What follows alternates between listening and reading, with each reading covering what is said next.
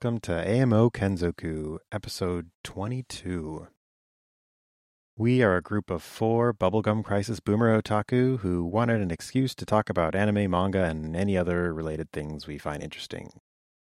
The Kenzoku are Nick. Hello. Mike. Hey, y'all. Dylan. Hi. And myself, Sam. This episode is being recorded on December 15th, 2022. And today we're talking about Megazone 23, Part 1, which came out in 1985 to March 9th, 1985, which I believe is considered the second OVA after Birth. There was Dalos before that. I'm about to say, isn't Dalos considered the first? Oh, yeah, okay, I don't know. I guess I was just going by what we watched, but okay, so just Dalos, and then this, so this is 3. There apparently were some others, but I'm not sure how many of them. There was... most of them were hentai. Oh, yeah, okay, so we can get into that, I guess. So this production had a pretty, it wasn't originally planned as an OVA. It was more of a necessity based on how production went. Mike, do you want to explain what you know of that? Well, it was supposed to at least somewhat be a follow-on to Mospita or something like that. At least it went through a bunch of names. It was originally pitched as Omega City 23, and it was kind of post-apocalyptic setting with a contemporary-ish city and transforming motorcycles, and set more future-ish, I think, than as opposed to being hard in 1985 like the Megazone 23 we ended up with. Well, hard 1985 for reasons.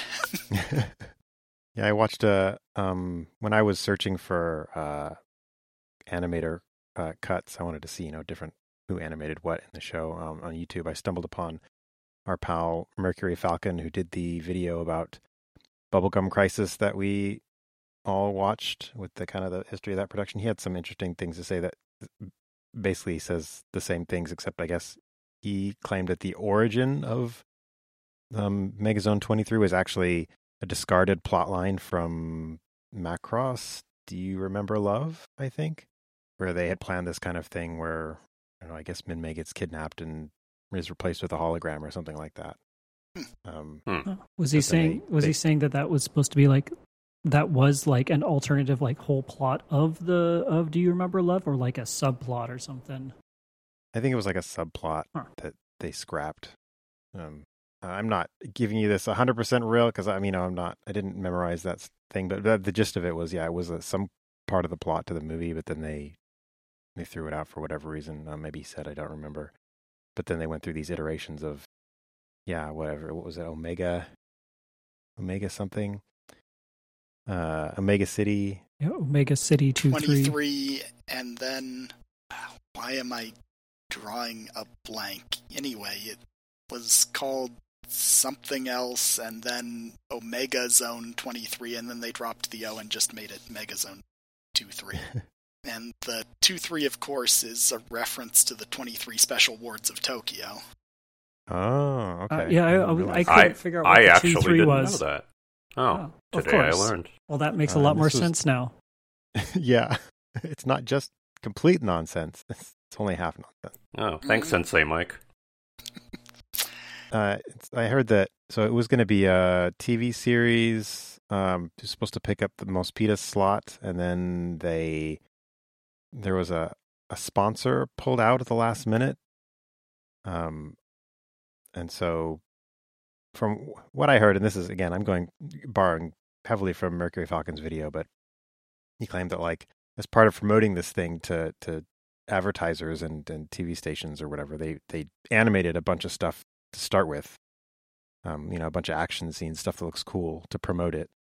And then when they got their TV slot cut, they were like, well, we have all this animation. let's put it together into an OVA and then just put that out ourselves instead of putting it out on TV. Which, when I heard that, explained a lot about some of the stuff in it. The pacing, especially. It really does. Yeah. Which, the animation in this thing was really phenomenal. I think you guys would agree with that. Yeah, I think I mentioned it in the previous episode, the birth episode. Like, I cannot believe this was made only a year after birth, because the jump in quality is exponentially better, in my opinion. Like, the overall, all the art assets, right, are high quality. Like, you look at scenes where there's tons of, people and, hubbub in the background. It's all drawn immaculately and consistently, and it flows very well. It helps that the cleanup and the digital transfer for that was done by Animego. Was like, I mean, chef's kiss. Like, this is one of the most beautifully cleaned up 80s era anything I've ever seen. So yeah, it was really good. I mean, the Bubblegum Crisis one is also really good. So I don't know. I feel like this beats Bubblegum Crisis really? As far as the claim, in my opinion. I don't know. I'd have to go side by side. But it was. I remember thinking when I started watching Megazone, I immediately thought, "Wow, I didn't realize it could look this good." Where when I watched Bubblegum Crisis, I definitely noticed it was cleaned up, but I still kind of was less impressed overall. So, I wonder if it was like a 16 millimeter versus like 35 millimeter or whatever, like the film stock was larger. Yeah, Megazone was 35 millimeter. People have said that. Though it's interesting seeing you say cleaned up and making me wonder how much DNR was done for streaming, because I was noticing a lot of cell dirt and other things on the Blu-ray. Oh, I mean, that's entirely possible, because, I mean, I feel like I feel 3 of the 4 of us probably watched it on Retro Crush, and then Mike, you're probably the only one that physically owns it. Yeah, that's correct. Retro Crush for me. And just as a quick thing here, if anyone doesn't want to watch it, is up on Retro Crush, and it looks really nice. The only caveat is it's the closed caption subs, but it still is a good translation. You just get cool extra things like it saying Mecha Womp Womp. Yeah. Or getting together music. Oh yeah, getting together music. Getting to know each other. Getting to know each other, I'm sorry. Yeah. It's very specific. Whereas the DVD containing parts 1, 2, and 3 is available from Animego for $40. DVD or Blu-ray or both? Blu-ray, sorry, Blu-ray. As I said, I'm not the most with it today. I mean, I'd believe that either, is still purchasable, so... Yeah, it's just the price of only DVD is pretty high. Yeah, it's Blu-ray. The DVD was released by ADV Films way back when. I do have those too. Yeah, I got those in like a Right Stuff bargain bin sale, I think. They looked pretty good for something so old at the time, but definitely not as nice as a brand new film scan in HD. Mine is unopened. Back with the art stuff, like watching this after watching Birth, I just I felt so bad for you, Nick, having to watch this and then go back to watch Birth. I'd be like, I know. This is Imagine the nice. complete and utter shock when I'm like, oh no, I watched these out of order. I got to go watch Birth, and I'm like, oh my god, what am I watching? Because again, Birth it is interesting for Sakuga fans and has some interesting animation, but you can see why Megazone 2-3 made the impact it did when it came out. Right, like in every dimension, right? Plot, even as flawed as it is, we can get into that later, but plot, animation, all of it, continuity, just every element was, in my opinion, titanically better than Birth. Maybe the only thing about Birth, I still have a pretty unhealthy attachment to that opening, chase scene, just because I love all the various angles and cuts they do. I really just adore that. But other than that, I think it was a complete train wreck comparatively. Yeah. But yeah, it's real easy on the eyes. I don't think if you showed it, blind to somebody who had no idea what it was and tried to have them guess the era, I would say a lot of people may assume it was maybe even made in the early 90s just because of how clean the current transfer is. So, yeah. Dylan, were you trying to say something? No, other than it is one of the best animated things, and it really does look like a continuation of Do You Remember Love in part 1, because you just get so many of the Mikimoto special character designs, and they're just drawn so well in there throughout.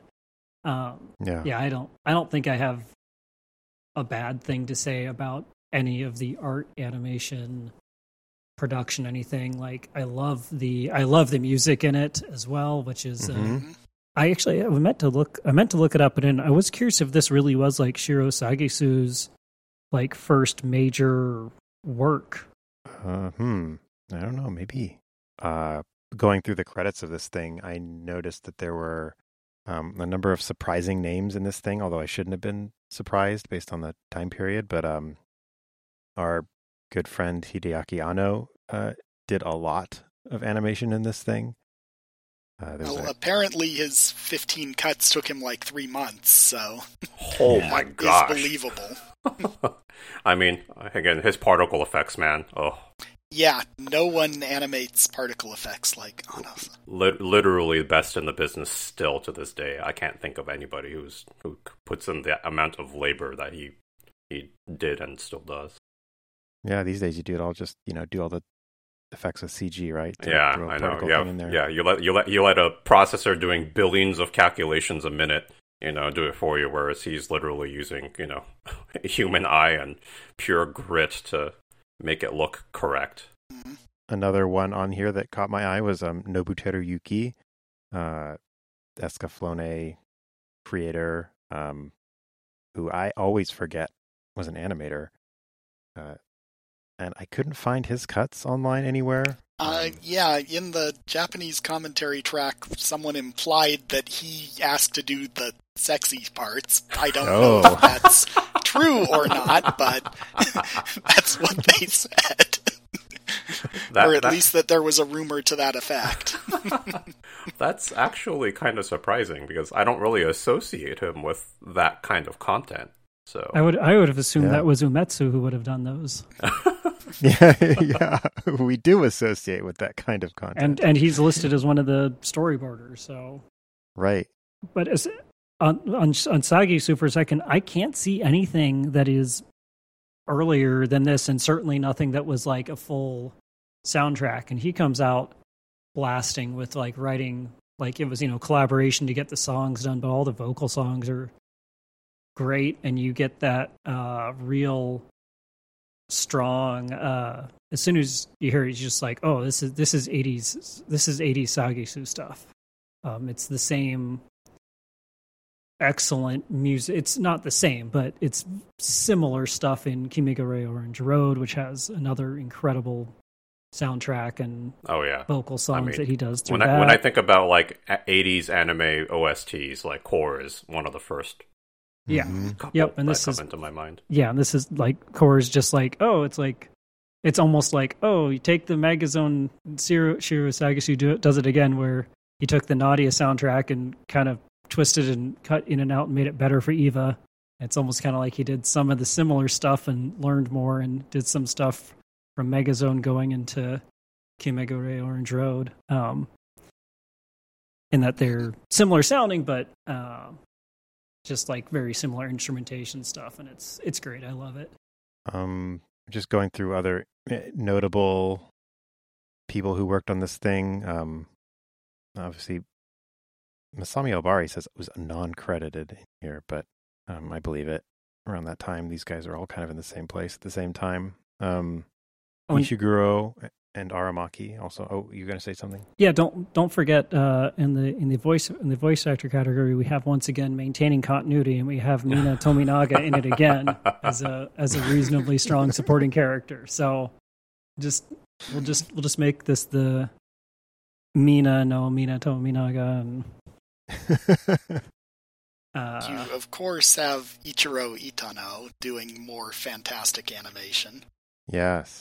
Yeah, animation action director he's credited as. Which is one of the things they said was that for some of the like POV bike scenes, what he did was, according to the Japanese commentary on the Blu-rays, was strap his like expensive,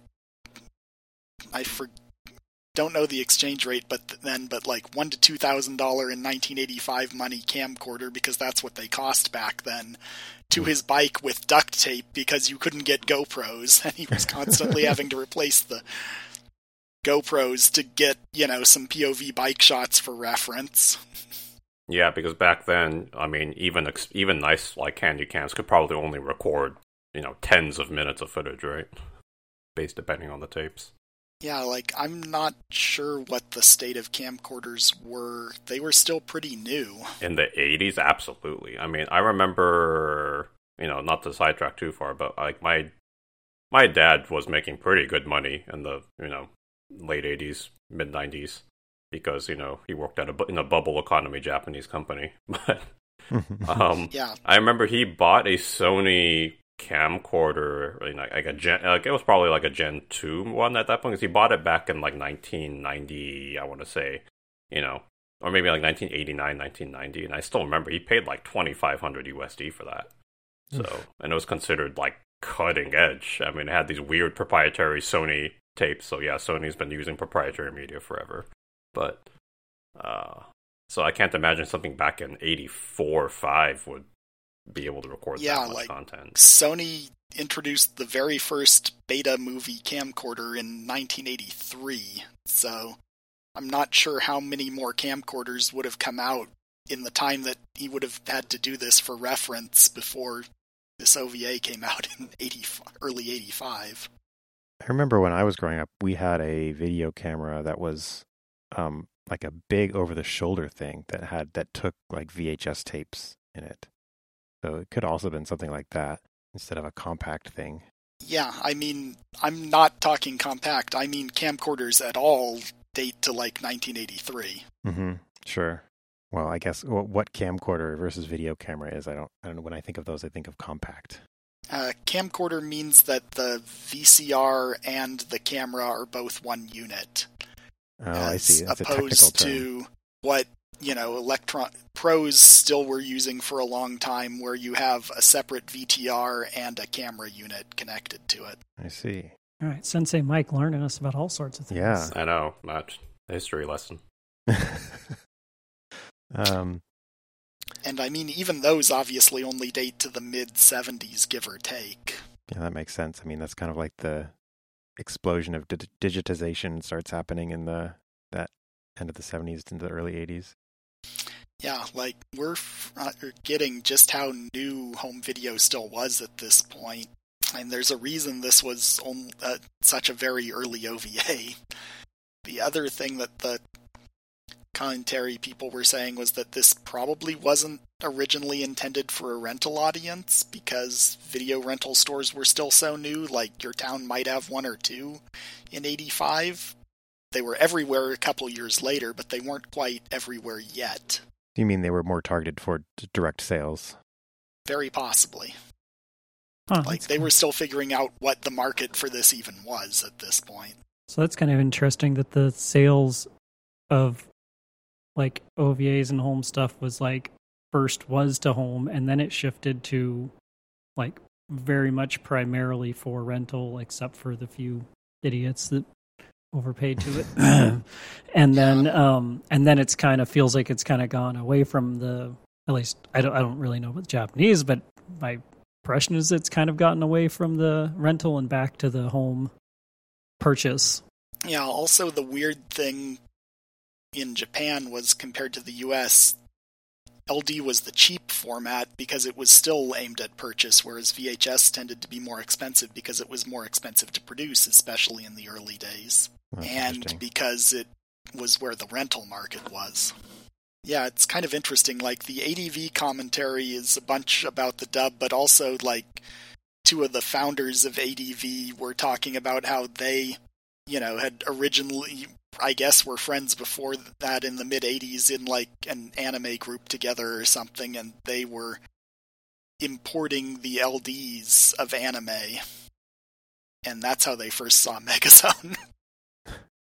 So this was pretty key in early American fandom, too, because it was just when it was becoming possible for people in certain urban areas to import Japanese media. And the ones in the know were importing LDs because they were like half the cost. Though, which when you were paying a double markup, twice the Japanese price, and the Japanese price was as crazy as it was. That's a lot in 1985 dollars. True fans only, for sure. Yeah, like it's insane to think of paying like $200 give or take for a VHS tape from Japan in mid-80s dollars. Yeah.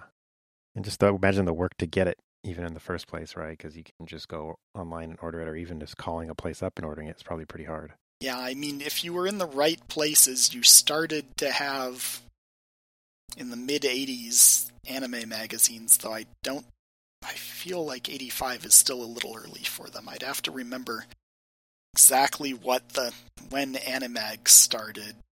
And there were a few other early, like, fan-ish magazines, but I think 85 is still a little early for them. Also, there was the whole CFO cartoon fantasy organization, like National Anime Club, that actually was a thing in the 80s and early 90s. Like, it's weird that fandom in some ways was more nationally organized way back when. But it makes sense because then I think the internet kind of took over, and Usenet News and people organized sort of through that on one hand, and through anime magazines and ads in them and such in the other, as more legit releases started to happen. Where like this was you're watching it raw. If you're lucky, you're probably watching it at a sci-fi con if you don't have crazy people, and if you're lucky you might get like a paragraph or two blurb about the plot. Yeah, otherwise you just gawk at the pictures. Yeah, and Megazone is very much a title that just gawking at the pictures probably doesn't hurt it that much because the plot is such a mess in some ways. Yeah. Yeah, I mean that's a fair point of that. Like, I don't really think about that, but yeah, so much when this was coming out was you might have been lucky enough to have like someone's partially translated script, but yeah, it was probably just like 2 paragraphs of plot, and then you're watching it, and yeah, a lot of the fans were not Japanese speakers either. Or maybe you had one person in the group who knew stuff and they'd try to give a translation, but that's hard to do on the fly, especially for Megazone. So something like Megazone, yeah, like Megazone and other things like slightly later, like Bubblegum Crisis, where it's like, even if you don't have a good script with it, you can still follow along and it still looks awesome, and you're like, well, this is great. Yeah. Which that's a good point to segue into talking about the plot. But just before we do that, I did want to ask, did you guys notice the subliminal Easter egg single frame thing when you were watching it? No. There's like in the later part of the show, movie, I don't know, of the OVA, there's a part where Shogo is fighting people in the mech, and he like attacks a guy in his mech, and there's like a effect that it plays, and for one frame of it switches to a picture of what I'm assuming is like Yui in a bathing suit, the main female character. Huh. When I saw that, I saw something flash, and I was like, wait, is that like something completely different? And so like I went through to try and figure out, see if I could find it. I didn't catch that, but I did. I don't remember exactly the timestamp. I want to say it's early on, like 15 minutes-ish in, but there was very clearly a couple of police officers who were, in my opinion, heavily inspired by Lupin and Jigen. Like, it was pretty obviously Lupin and Jigen inspired. It was absolutely obviously Lupin and Jigen. Both commentaries noted that, too, because it's so obvious. Yeah, it was early in, but I was just like, oh yeah, that's no surprise. Right in that era, Lupin is all-time classic. So even at that stage, there it is. So this is literally one frame. Yeah, it's literally a single frame in there. Like, he bonks a guy over the head, and you see this as like one part of that kind of bonk animation. See, that's the part about this makes this great, because like that is like it's a frame of kind of almost without the bunny girl, but without the ears, but bunny girl looking of the main girl at 1 hour 20, just before 1 hour 21. But that's such a great thing because it's a really nice drawing. That down. It's a really nice drawing again. Yeah, it is. Like that frame took somebody a meaningful amount of time to draw. Yeah. I think that frame almost sums up the art quality of the thing. You're like, yeah, here's an Easter egg that someone threw in for a frame, and it's not just like some garbage chibi thing. It's actually like really nicely done. Yeah, I kind of wonder what the story is behind that. Like, there's got to be a little bit more to it because I don't see any plot connection. Like, I tried to think of something and I couldn't come up with anything. So, like, somebody decided they wanted to do this, I guess. Like, and I mean, people filming it didn't care. Like, I feel like maybe, this might be the origin.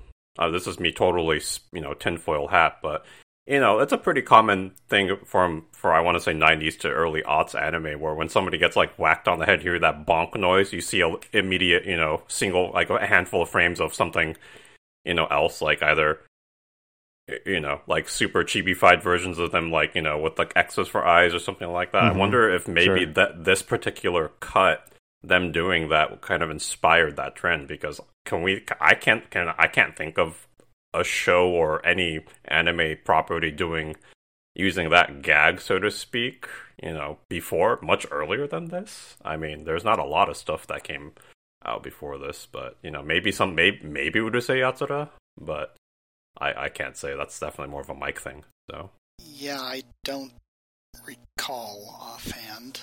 But I wonder if this is like maybe chronologically the first time somebody used the gimmick where when somebody's getting whacked on the head, they have a single frame or just a split second of something else happening, because it's literally just it's Yui just like going with stars. So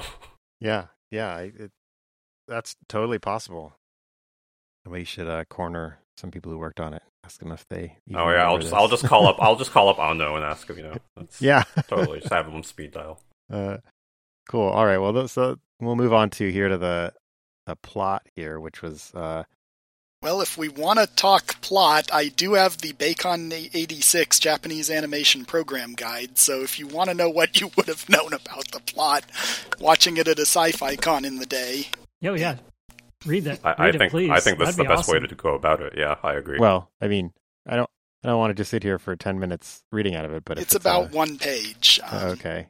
While out riding and raising hell, Shogo bumps into Yui, a professional dancer. Despite an unpromising beginning, Shogo manages to get her phone number.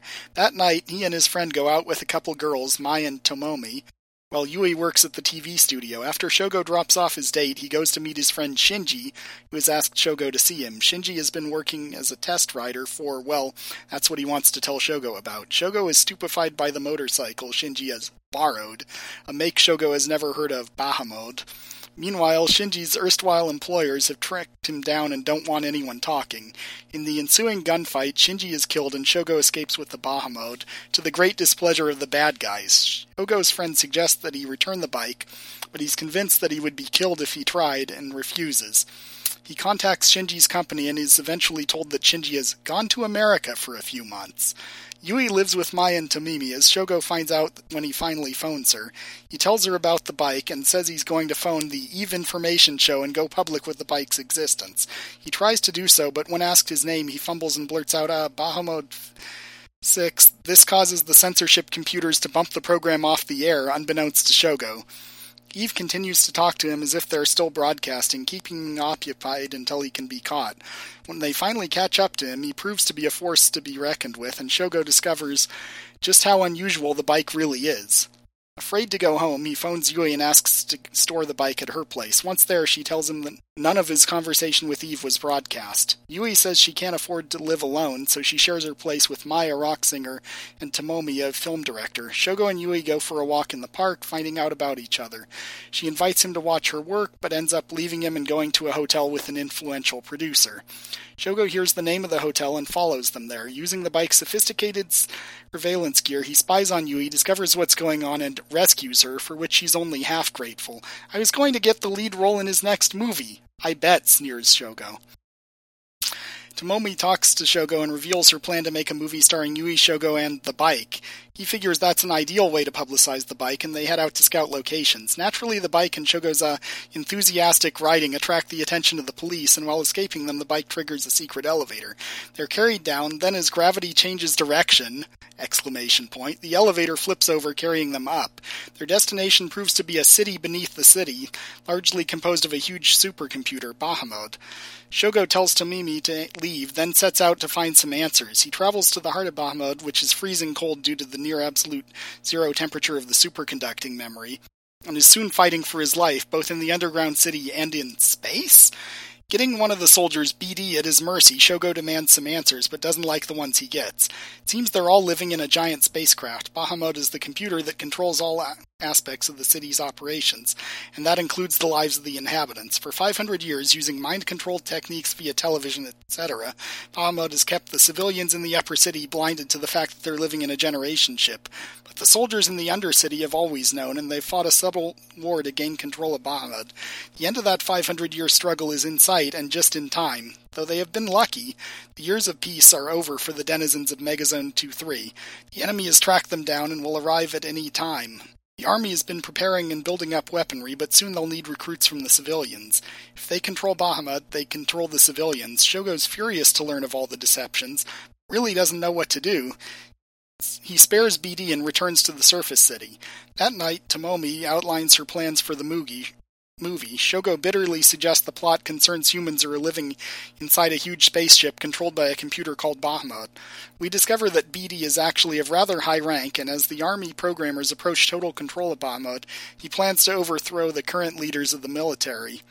Hoping that Eve can help him, Shogo sneaks into the TV studio, but discovers she's merely a computer simulacrum produced by Bahamut. Frustrated, he gets on the phone and manages to get in contact with BD. Again, he threatens to go public. Just try it, he is told. Bahamut contacts him in the guise of Eve and asks for help. Eve tells Shogo that 500 years ago, in the late 20th century, aliens invaded Earth. Some people managed to escape in huge generation ships. Succeeding generations were kept in the dark using recent developments in computer simulations, sophisticated brainwashing techniques, etc. about the realities of their situation, and they were frozen into the 20th century, never advancing. "Help me," Eve cries. "They're invading me." But what can Shogo do? Shogo finally tells Yui everything, but as he does that, and other things, the army takes over Bahamut and begins brainwashing the civilians into a more martial frame of mind.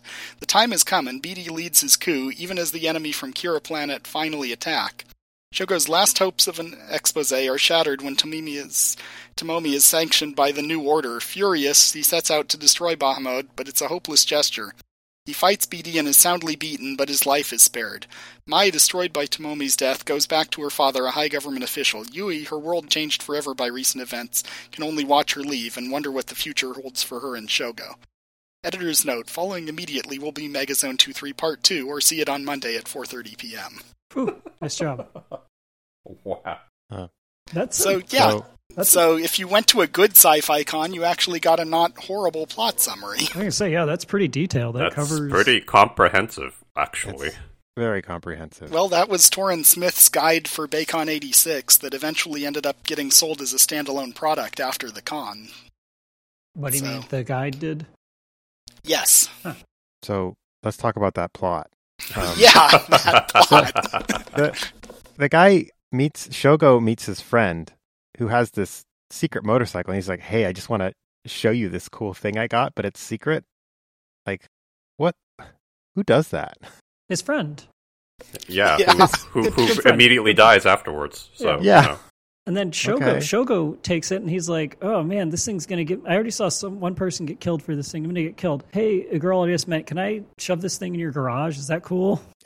And that was not a euphemism for sex, by the way. He actually just asked to park it in the garage in her apartment complex, right? Yeah. You give him one thing. He never had any euphemism for sex. It was always exceedingly direct. Yeah, quite overt, actually. Borderline, kind of. Yeah, not so great.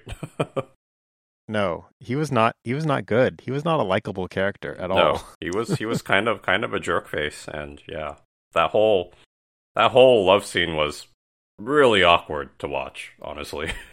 Yeah, right? So, like, just to explain that a little bit more, as Mike called it at other times, the sexposition scene where they like just fill in explaining stuff while they're getting it on, right? Like a very lengthy sex scene.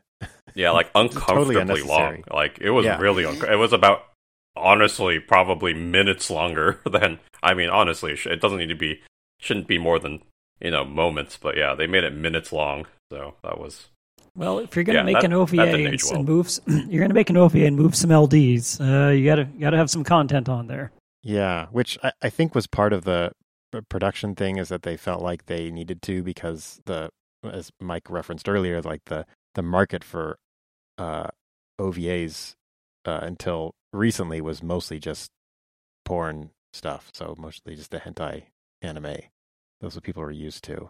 Though even then, like that early hentai, some of the Cream Lemon stuff was also notable for being like having decent production values and actual plot. I forget the precise one. I think it might be Pop Chaser or something, but there's one of them that's actually considered a good anime, though.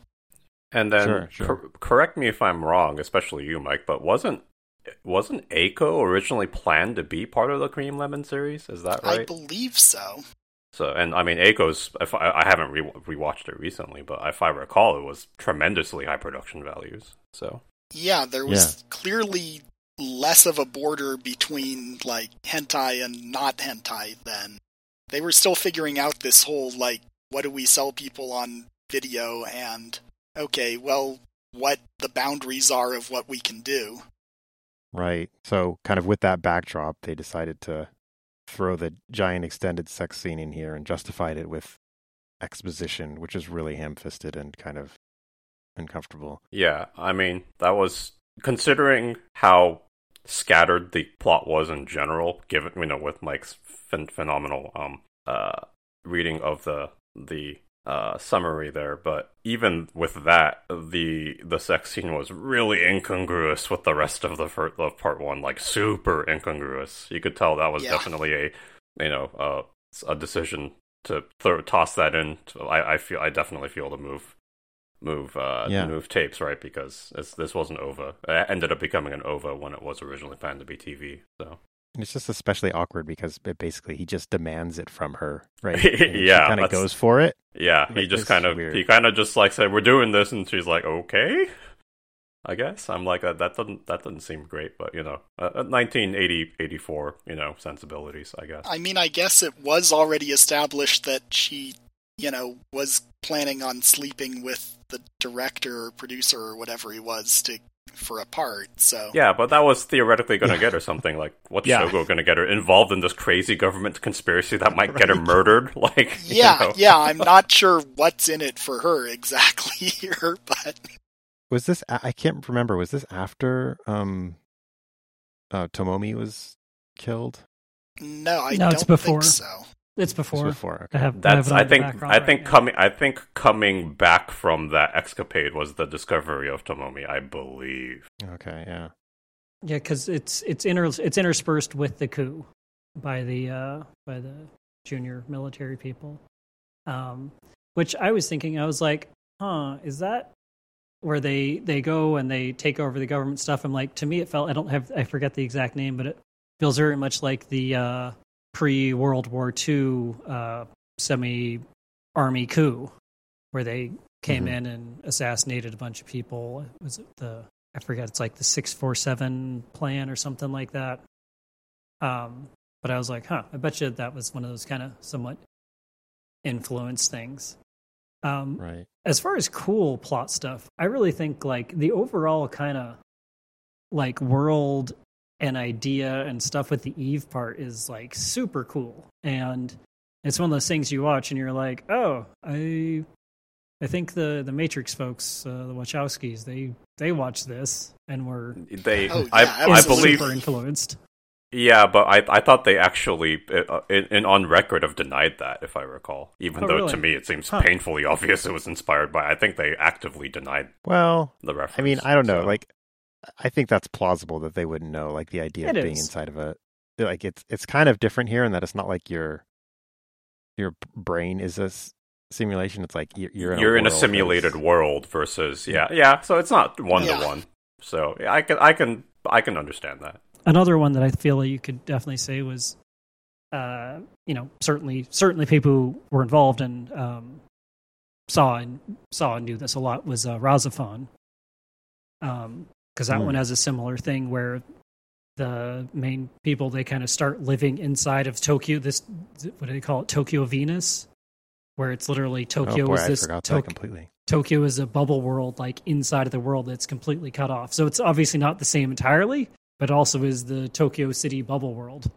Meanwhile, Macross ended with colony ships being sent off, so it's not like it's a total departure from there, though. Yeah, I think that's, I think that connection is not a coincidence, right? As we were talking about earlier. Yeah, it definitely has through lines to Macross and I think Mospeada, though I'm not as familiar with the ending to Mospeada.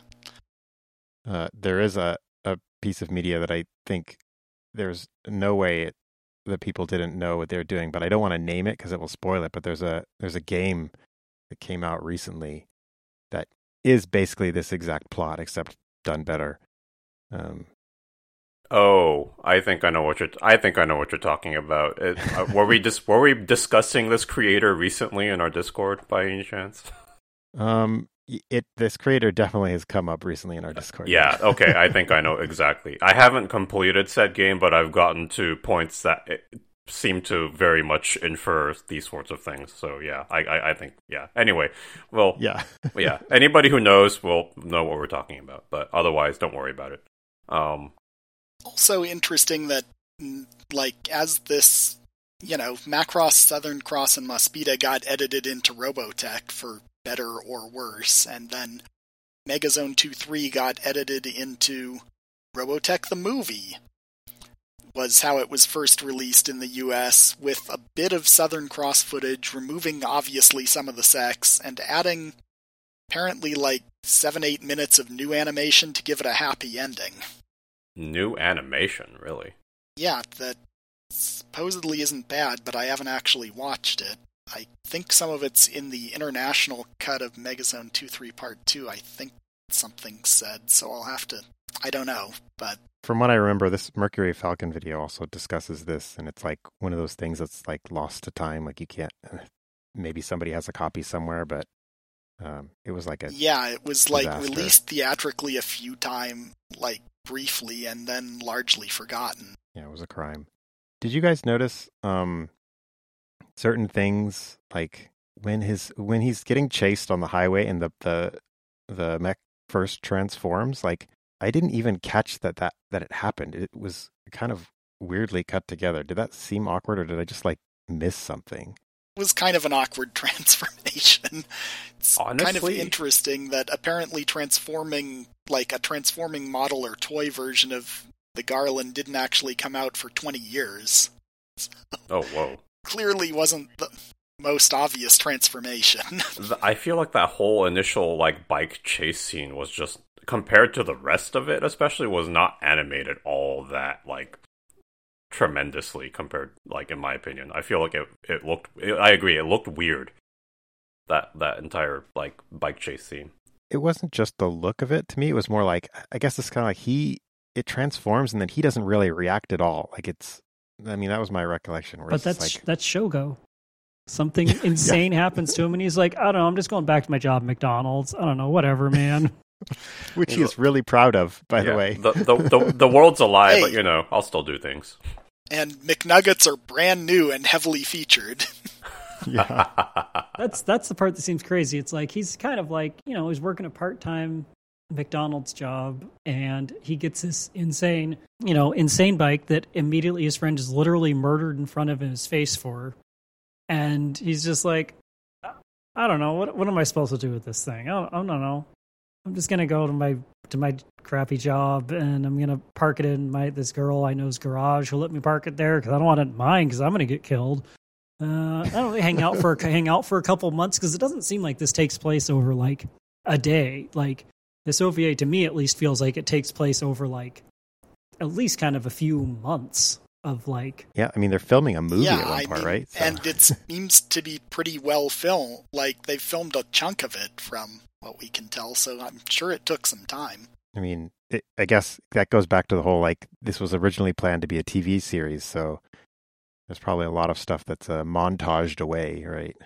Also, can we talk about how it's literally McDonald's and not McRonald's or WhackDonald's? Yeah. I actually took a note of that. Like, it was weird. There were tons of brands just mentioned directly in this thing. Especially like car brands named the directly. The point where they decided not to do that. I think Coke was mentioned very early in the first scene when he and his buddy like wrap up and they kick that vending machine and spewing out a bunch of cans. Yeah. I'm pretty sure it all said Coke. So. Well, maybe it was just prescient of like 20 years in the future where product placement is everything, and they're just once again leading the charge of product placement. Well, doing a bad job, right? No free plugs. Almost the opposite. Yeah, it's like they didn't care about giving out free plugs yet, because who would pay you to do this anyway? Yeah, right. What a crazy idea. I mean, I guess it was already a thing at the time in Hollywood, like, see the famous Reese's Pieces in E.T. Mm-hmm. Well, that was supposed to be M&M's. That's the whole thing, is M&M's opted to not pay for the spot, so then Reese's did, and that clearly was a huge misstep, because E.T. was like the highest grossing movie of all time for whatever number of years at that point. Yeah. So I like that when they go underground for the first time, which I gotta say, that was random, but cool. Super random. They just literally oops, I just turned down this tunnel, and now we're in an elevator that takes us to a completely different world, basically. Which, can we talk for a second about how he basically drives full speed into what is a barrier, but then at the last minute the barrier goes down so he could go inside? Like, what? What was he doing? Did he think, like... He thought there was Chicken McNuggets on the other side. He had to get that MacDo. I mean, he didn't think. I think that's well established by this point. Yeah, true. But I thought it was interesting that they go, well, not interesting, but kind of hilariously terrible, that they go down, and he's like, knows how to use this machine to turn on the scanning capabilities, and right at that moment, the bad guys decide to explain their whole plan. And it's like, oh, okay, how convenient. Really great. There's a lot of stuff like where it's just like, yeah, like how he can conveniently control the robot using the motorcycle controls. Yeah, right. He's very good at it. Which, I mean, I don't know. I guess I could give him that one as a gimme because that's kind of like a common thing in stuff. But boy, with motorcycle, he made a comment about it when he's fighting near the end, right? About like controlling it with the motorcycle, and I was like, oh yeah, you see him. He's like still holding like the handlebar of the motorcycle to like fight people. Which is kind of wild. It seems rough. Yeah. Yeah, and those robots are awfully expressive for, like, maybe they have better controls, cause... Yeah. I think one of the things that there's the setting I think is really cool. Like, frankly, the transferring robot part is probably my least favorite kind of thing of the setting. Agreed. And, like, but I also think they definitely didn't, like, pull a punch with the end of it, and like they do, I think they obviously knew they were going to do a part 2, but you never know, like who knows their production stuff there, and like they had him get his rocky butt like kicked in the end by BD, who's like, what are you going to do? You're just a little kid. I'm just going to kick your butt, toss you down a pit, and then you're going to be dead or not, but I don't care. Yeah, that was an interesting ending. Like I kind of liked it. Out of all the things, that was to me the kind of the most interesting part of the plot, is where they were just kind of like happy to not end it. I mean, I guess cynically I could just say, well, yeah, they're just going to leave it open for part 2. But I don't know. I mean, this was a new release model, so a part 2 was certainly far from a guarantee at that point. Right. So it's a little bit bold. And they certainly didn't ever cash that check. So we're kind of left with the open-ended ending there. Well, I mean, it clearly, I agree. I think the ending being left open-ended was good. And I do like that he, it was a rude awakening, and that he was certainly not going to single-handedly be able to stop this, right? I mean, he's literally up against an entire army, and he gets completely, again, handled by BD. Yeah. And, his nice new shiny mech bike is completely trashed.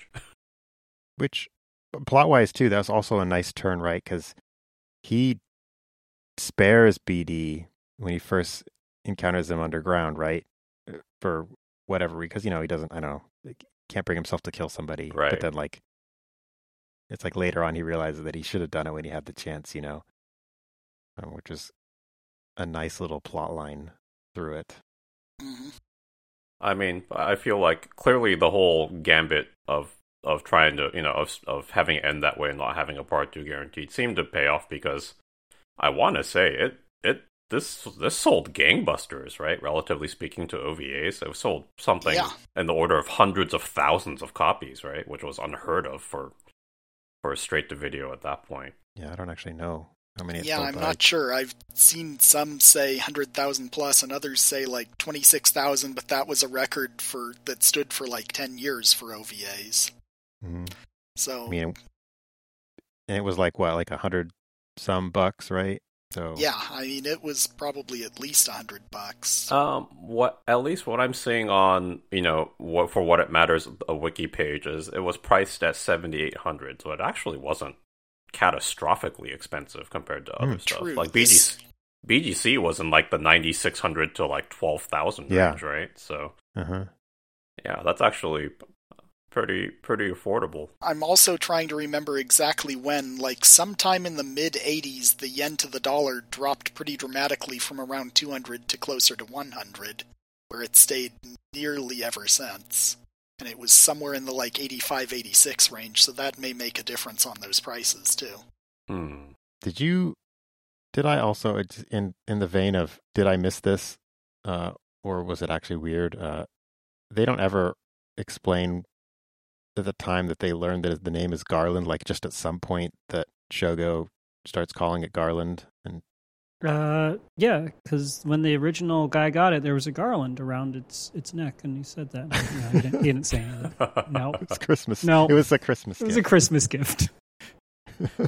No, there's just. You mean one of it those wasn't in a nice boot-up screen or one of those, or a conveniently labeled crate? Because that feels like something another later OVA would do. Yeah, right.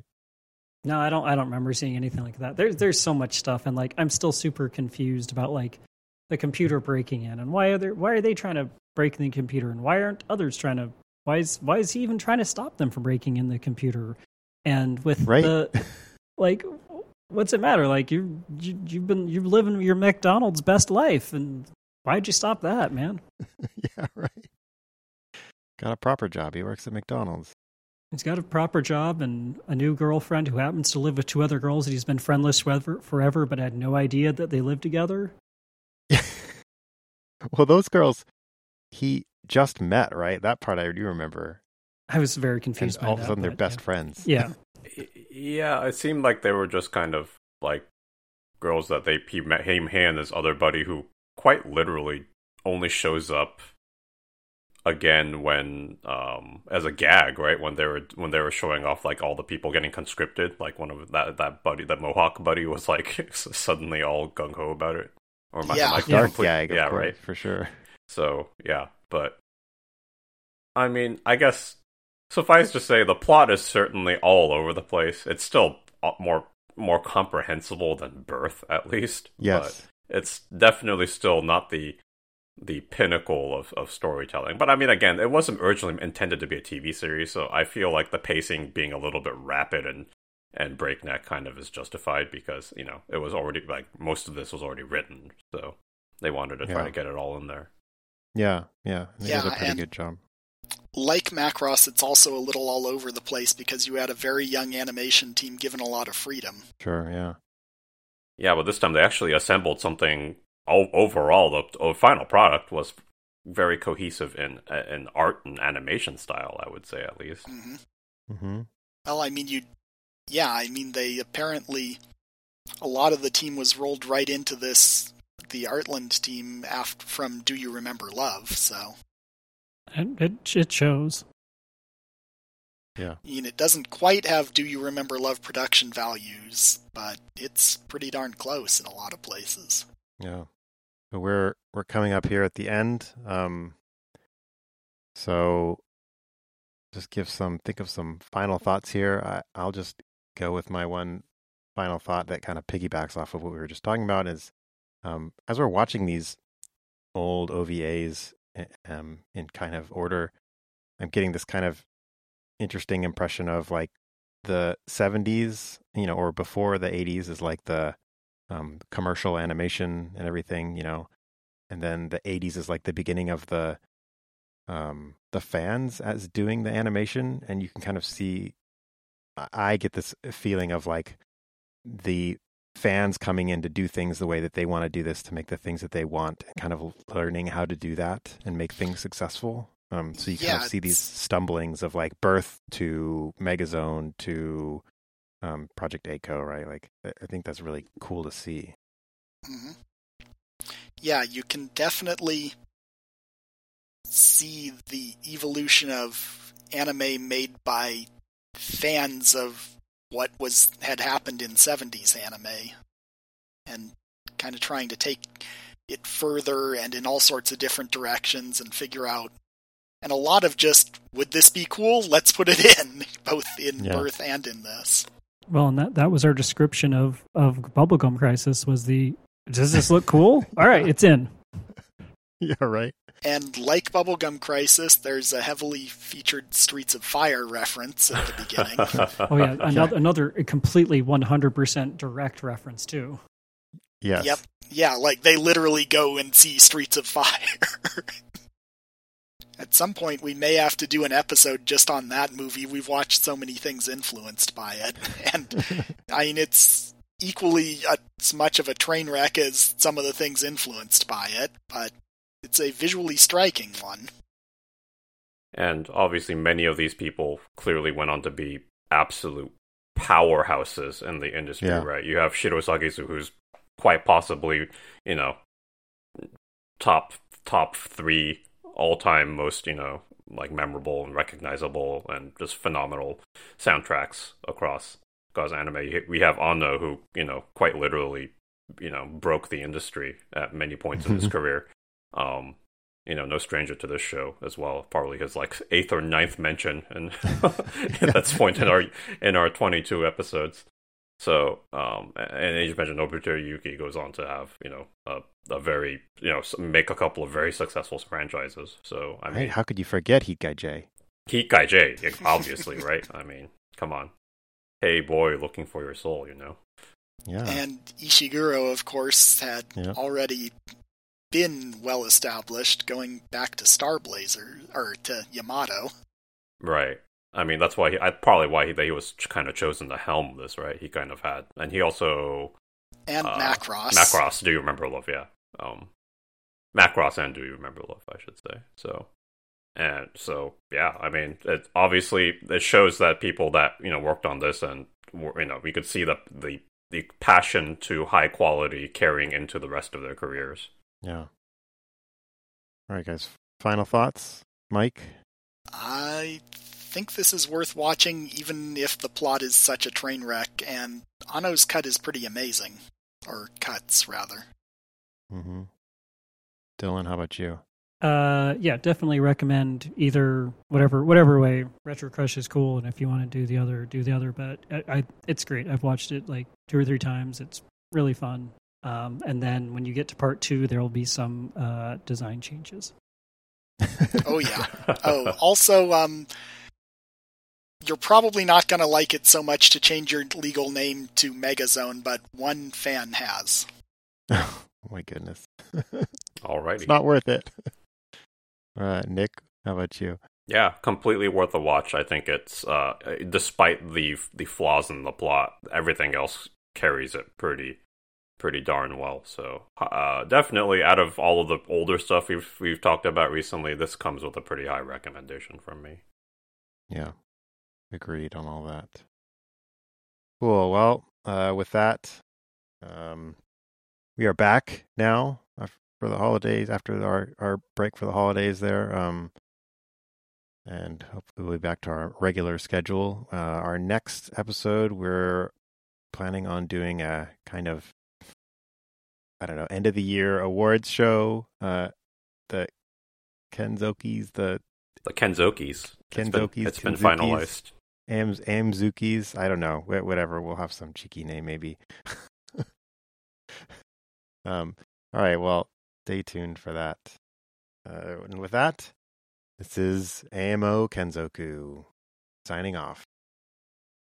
Ba-ra-ba.